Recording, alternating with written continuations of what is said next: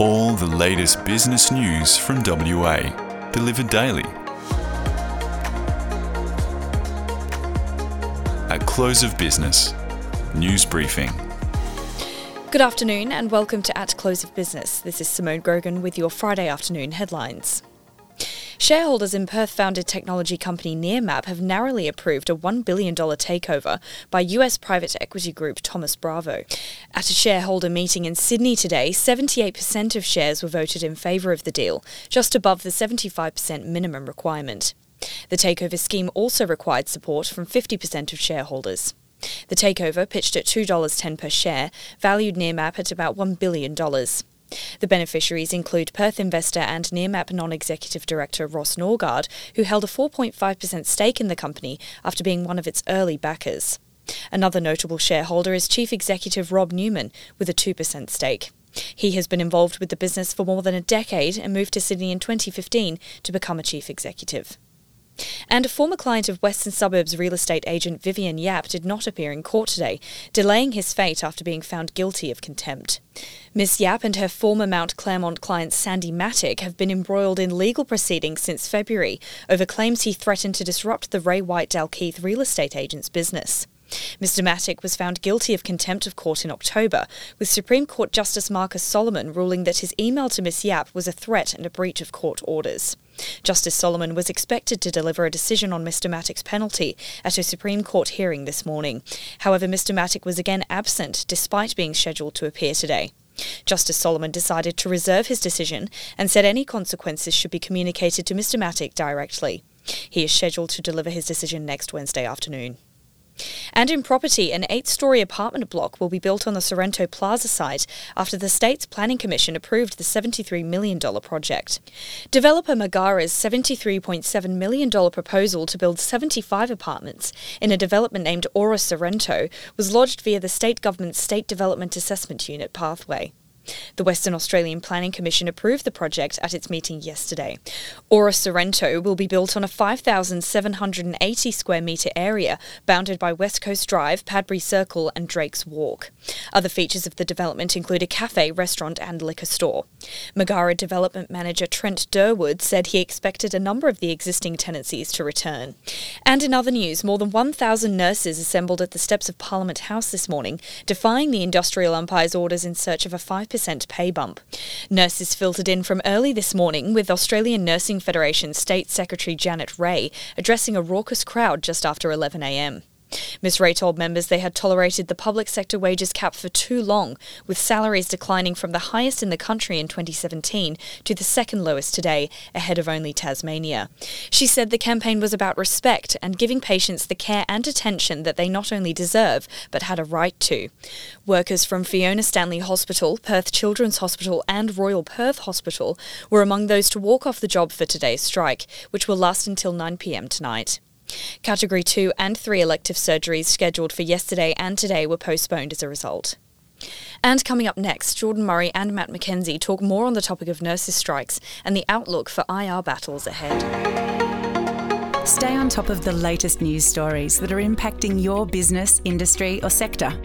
The New Look Business News app gives subscribers breaking news alerts, access to e-editions, articles by category, as well as our advanced data and insight search function to find projects, people and companies.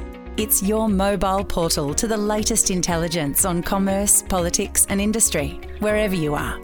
Stay informed at critical times and download today. Visit businessnews.com.au/app, download on the App Store or get it on Google Play now. Welcome back to At Close of Business. I'm Jordan Murray, and as always on Friday, joined by my partner in crime, Matt McKenzie. Matt, how are you today? I'm good, Jordan. How are you?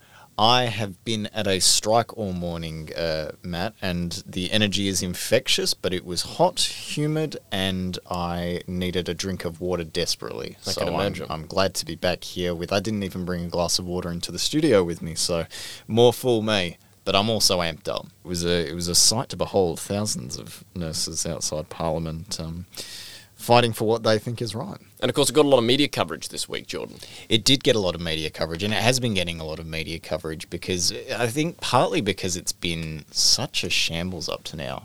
I've detailed this a bit in my article that's online at the moment and previous articles on this issue, but there was a situation a couple of weeks ago where the union and the state government had come to an in-principle agreement where the nurses would accept 3% pay increases per annum as opposed to the 5% they were asking for. Plus bonuses. In exchange for nurse-to-patient ratios being introduced, which was a key demand of the negotiations. The union walked back that agreement, in part because when they took it to members didn't actually want it. And Mark Olsen, who had been leading the negotiations up to that point, was sidelined in favour of Janet Rae, who, it's worth noting, was the person who may have accidentally said that the union would have to accept 3% pay per annum, which the Premier seized upon. Yeah, that's right. She said that outside the Industrial Relations Commission, didn't she? She said, it looks like we'll have to take it. Is that right? Yes, it was. And she did caveat that response, and she did have riders to it. So it wasn't as if she was saying, look, we'll take lower pay. But I think the way in which she said it was inelegant, and it opened herself up and the union to these sorts of criticisms that they do face, and particularly the calls the Premier is now making for the strike to stop. I believe leading up to this strike today, he was saying that it was unnecessary and that they'd already won and that there was no point in taking industrial action. So this culminated today in the strike. So a few days ago, Janet Rae went to the Industrial Relations Commission, came out and was apoplectic in a very brief media appearance. It lasted about 80 seconds. She was furious that the Commissioner had threatened to summons the transport company that takes nurses to the rally on Friday if they did that, because it would contravene her orders for them not to go ahead with the strike. What if they took Ubers? Then that could really get complicated. Which is what she said. She said, are they going to take taxis off the road, take buses off the road? Nevertheless, they made it there today, and it was absolutely raucous. I spoke to a few nurses at the rally, and I asked them, in fact, I said, did the fact that the Industrial Relations Commission not sanctioning this strike frighten you at all? They said no. They said no. What's the IRC going to do to them? Well, that's right. They'll probably do something to the Nurses Federation, I anticipate, but they said the Nurses Union is backing us, and they were very comfortable in that. Again, the anger was palpable this morning. They're adamant that they want this 5% pay increase as opposed to 3%. Were they worried about the patients? Because it didn't seem like Janet Rae was terribly worried about the patients, based on what I read on the front page of the newspaper this morning. She mentioned that today at the rally, in fact. And I think, again, this was maybe something that she said in a very inelegant manner. She said that, I believe that it was this morning on 6PR, she was asked, well, if patients die today, is that not on you? And she said, not my problem. So obviously it's pretty cut and dry if that's what she said. But I think she's trying to say, well, that's the state government's issue. Now it's obviously a very charged debate, but there was this repeated insistence that, they wouldn't be there if they didn't think that patients mattered, and that was one of the arguments they make for the nurse-to-patient ratios, is that they want more nurses per patient so that patients are getting good quality care. Yeah, nurse-to-patient ratios, that's an interesting one, because how do you make it work exactly? And the other thing about it is, I've not seen evidence that tells me necessarily that a 4-to-1 ratio is tremendously better than, say, a 4.5-to-1 ratio, or indeed a 3.5-to-1 ratio. You've got to weigh out where the cost is and where the benefit is. And maybe the cost-benefit works out that a 3-to-1 ratio is best, or 5-to-1, or whatever it might be. But this goes back to what I've said previously on this podcast, which is that the state government seems to be applying a lot of band-aids to the health system. There have been some problems. And we should be very grateful, actually, to be honest with you, that we have the health system that we do have in Western Australia compared to some of the other places in the world. But, they've been applying Band-Aid solutions where they need more beds, or they want to get, this ratio because it'll get them out of a strike action and all the rest of it. They just seem to be doing things as they come along to try and resolve issues than any sort of in-depth, longer-term thinking about what will make the system work better and more effectively and reduce the workload for nurses. Reduce the need for people to be in hospital beds. I mean, I remember there was a study done some years ago, I think, from someone from the NHS that came here that talked about the potential for at-home care. Gary Adshead wrote about that Auditor General's report about that huge number of people stuck in hospital beds that didn't need to be there because there was nowhere else for them to go afterwards. I mean, wow. So that's the big question in all of this. Is the actual solution to spend $1 billion on new hospital beds, or is it to spend $200 million on giving people somewhere to go once they're getting discharged from hospital? It's not clear. It doesn't seem like the state government knows or has even really thought about it, Jordan. It is an interesting topic to discuss, isn't it? Because I think efficiencies in the health system and health systems everywhere really is something that we're going to have to think about increasingly in the coming decades, and that's because the population is ageing and there'll be fewer people working, and obviously as the population ages, that means there's more sick people. So this is a long-term structural issue that will need to be addressed. Back on the topic of industrial relations, though, the federal government is still seeking to push through its industrial relations reforms over the objections of the business community, and we've seen some increasingly tough words from industry bodies, particularly the Chamber of Commerce today came out with a survey about how these changes might affect regional businesses. Matt, what's your thoughts on this? Because it seems, based on what I'm reading, that the intent is to get these changes passed before Christmas. Well, the Nurses Federation said something to the effect of today's strike would be a glimpse of the future. Chaos in the hospitals would be a glimpse of the future. It is. It's not a glimpse of the difference between the nurses getting a 3% pay rise instead of a 5% pay rise, remembering that there are some big bonuses being offered as well. This is a glimpse of the chaos that would be unleashed if we get our national industrial relations laws wrong. And there's been a bit of debate about this topic. Not enough, though, about the government's IR changes, because there's a lot of concern that it's been quite rushed and they want to get it all done before the end of the year. Many groups are saying that they haven't been able to see all of the details and been able to explore exactly what the outcome will be. And it's been interesting because I know at least one employer group has made some claims, and then Tony Burke has said, no, that's wrong for these reasons. And you've got to really dive down into the details to try and work out who's right and who's wrong. So it's still early days, and yet they're still trying to get it through Parliament. But here's the point, right? If we get our industrial relations laws wrong, there will be chaos in every industry, every sector.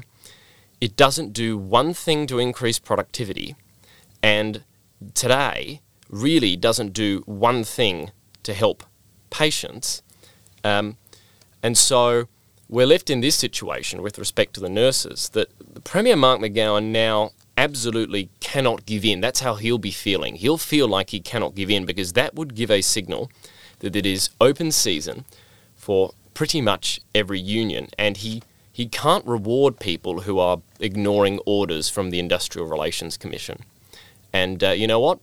Premier McGowan can't give in, and he won't. That's my prediction on what will happen with the nurses' strike. And in fact, perhaps the strike today, particularly given the ruling of the IRC, may even inflame that even more. I don't know if it actually draws them closer to their goal or takes them further away. With IR more generally, though, we've got to make sure we set up an IR system that enables workers and businesses to work together to drive up productivity, because that's what drives up wages and drives up living standards. It's not about working harder, or working longer hours. It's about enabling our workers, our Aussie workers, to do the best they can with the time that they have. And it's the business's job to enable them. It's the business's job to make sure they've got the tools and the training to be as good as they can be in the time that they have every day. That's what drives up productivity and is going to get us better living standards. And the trouble with multi-employer bargaining, for example, is we're yet to see any evidence that it's going to lead to higher wages over the long term. In fact, the evidence says quite likely it won't. And that's because it doesn't drive up productivity. It doesn't link to productivity at all. It just perhaps leads to it might lead to more industrial action. And there's a lot of debate as to how all of this will play out. But based on the evidence I've seen, it is likely that this bill is going to lead to more industrial action. That's my interpretation, Jordan.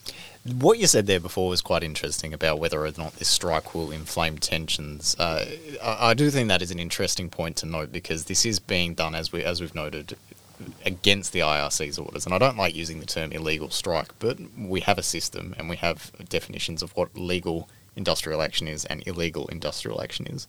And I think it's interesting that the health minister particularly keeps coming back to this idea that this is illegal action. This is defying the orders of the IRC. Mm-hmm. And I think, as you were kind of getting to there, it almost makes the parties double down a little bit.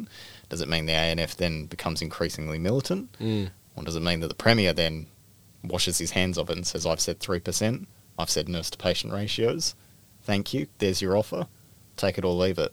Just coming back to your point though as well, your broader point, it seems as if and correct me if I've interpreted this incorrectly, it sounds as if you almost think, because obviously the nurses want to be paid more, but it seems like your belief is that we should be looking at productivity reforms that drive up productivity, or things that make life easier for the nurses, as opposed to just adding more money onto their salary. Well, I think that's the argument from a lot of the business lobbies and a lot of economists is if you want to drive up wages in the long term, you need to do it through productivity, because ultimately, perhaps it doesn't sound as snazzy as sort of offering people pay rises or whatever else, but if you don't have pay rises that are supported by productivity gains, you're going to end up in a situation where potentially it just pushes up costs. It just moves pay from one industry to the next, to the other, to the next, and then everyone's competing with each other. We talk about multi-employer bargaining. Is that going to lead to what's going to happen on our mine sites? What's going to happen on our oil and gas projects if there's multi-employer bargaining there, or if it's easier to strike there? It sounds to me that potentially it's going to lead to higher leverage for those sorts of unions. I don't think it leads to health workers having any more leverage. It doesn't lead to nurses having any more leverage. So I don't know if it helps fix the pay gap, or that it really helps improve wages for the types of people that we hope and think it will improve wages for. Here's an interesting thing just to look at, because we're talking about what's actually the interpretation of how the bill's going to work, and everybody disagrees about it. The Australian Resources and Energy Employers Association had a view. Tony Burke disagreed with it. So Tony Burke said if you're on the West Coast, the concept of getting a majority support determination up from the workforce is something that has never come close. Just because it hasn't happened before doesn't mean that it won't happen in future. And it's worth noting that the Employer Association's interpretation is backed up by a fact sheet by the Federal Department of Workplace Relations, because this fact sheet says the bill proposes removing the requirement for employee bargaining representatives, such as a union, removing the requirement for them to obtain a majority support determination to initiate bargaining if the proposed agreement would replace an earlier single enterprise agreement that had passed its expiry date. So his point about, you've never got a majority support determination, firstly is irrelevant, because that doesn't mean it won't happen in future. And secondly, it's irrelevant because the text of his own department suggests that it will remove the requirement for a majority support determination. So these are the finicky little things in this bill that, people are disagreeing about how it's going to play out or whatever, but gee whiz, that could be really important. The impact on potential strikes and strike action could be really significant. And again, I go back to the point, we've not seen any evidence that this is going to drive up wages in the long term, Jordan. To read more on the nurses' strike today, head online now to businessnews.com.au and make sure to stay tuned to Mark My Words, which is also available online. Now, in the meantime, Matt, thank you so much for your time today. Thanks, Jordan. The latest business news delivered daily. Subscribe and rate the show wherever you listen to your podcasts. For all the latest business news, visit businessnews.com.au.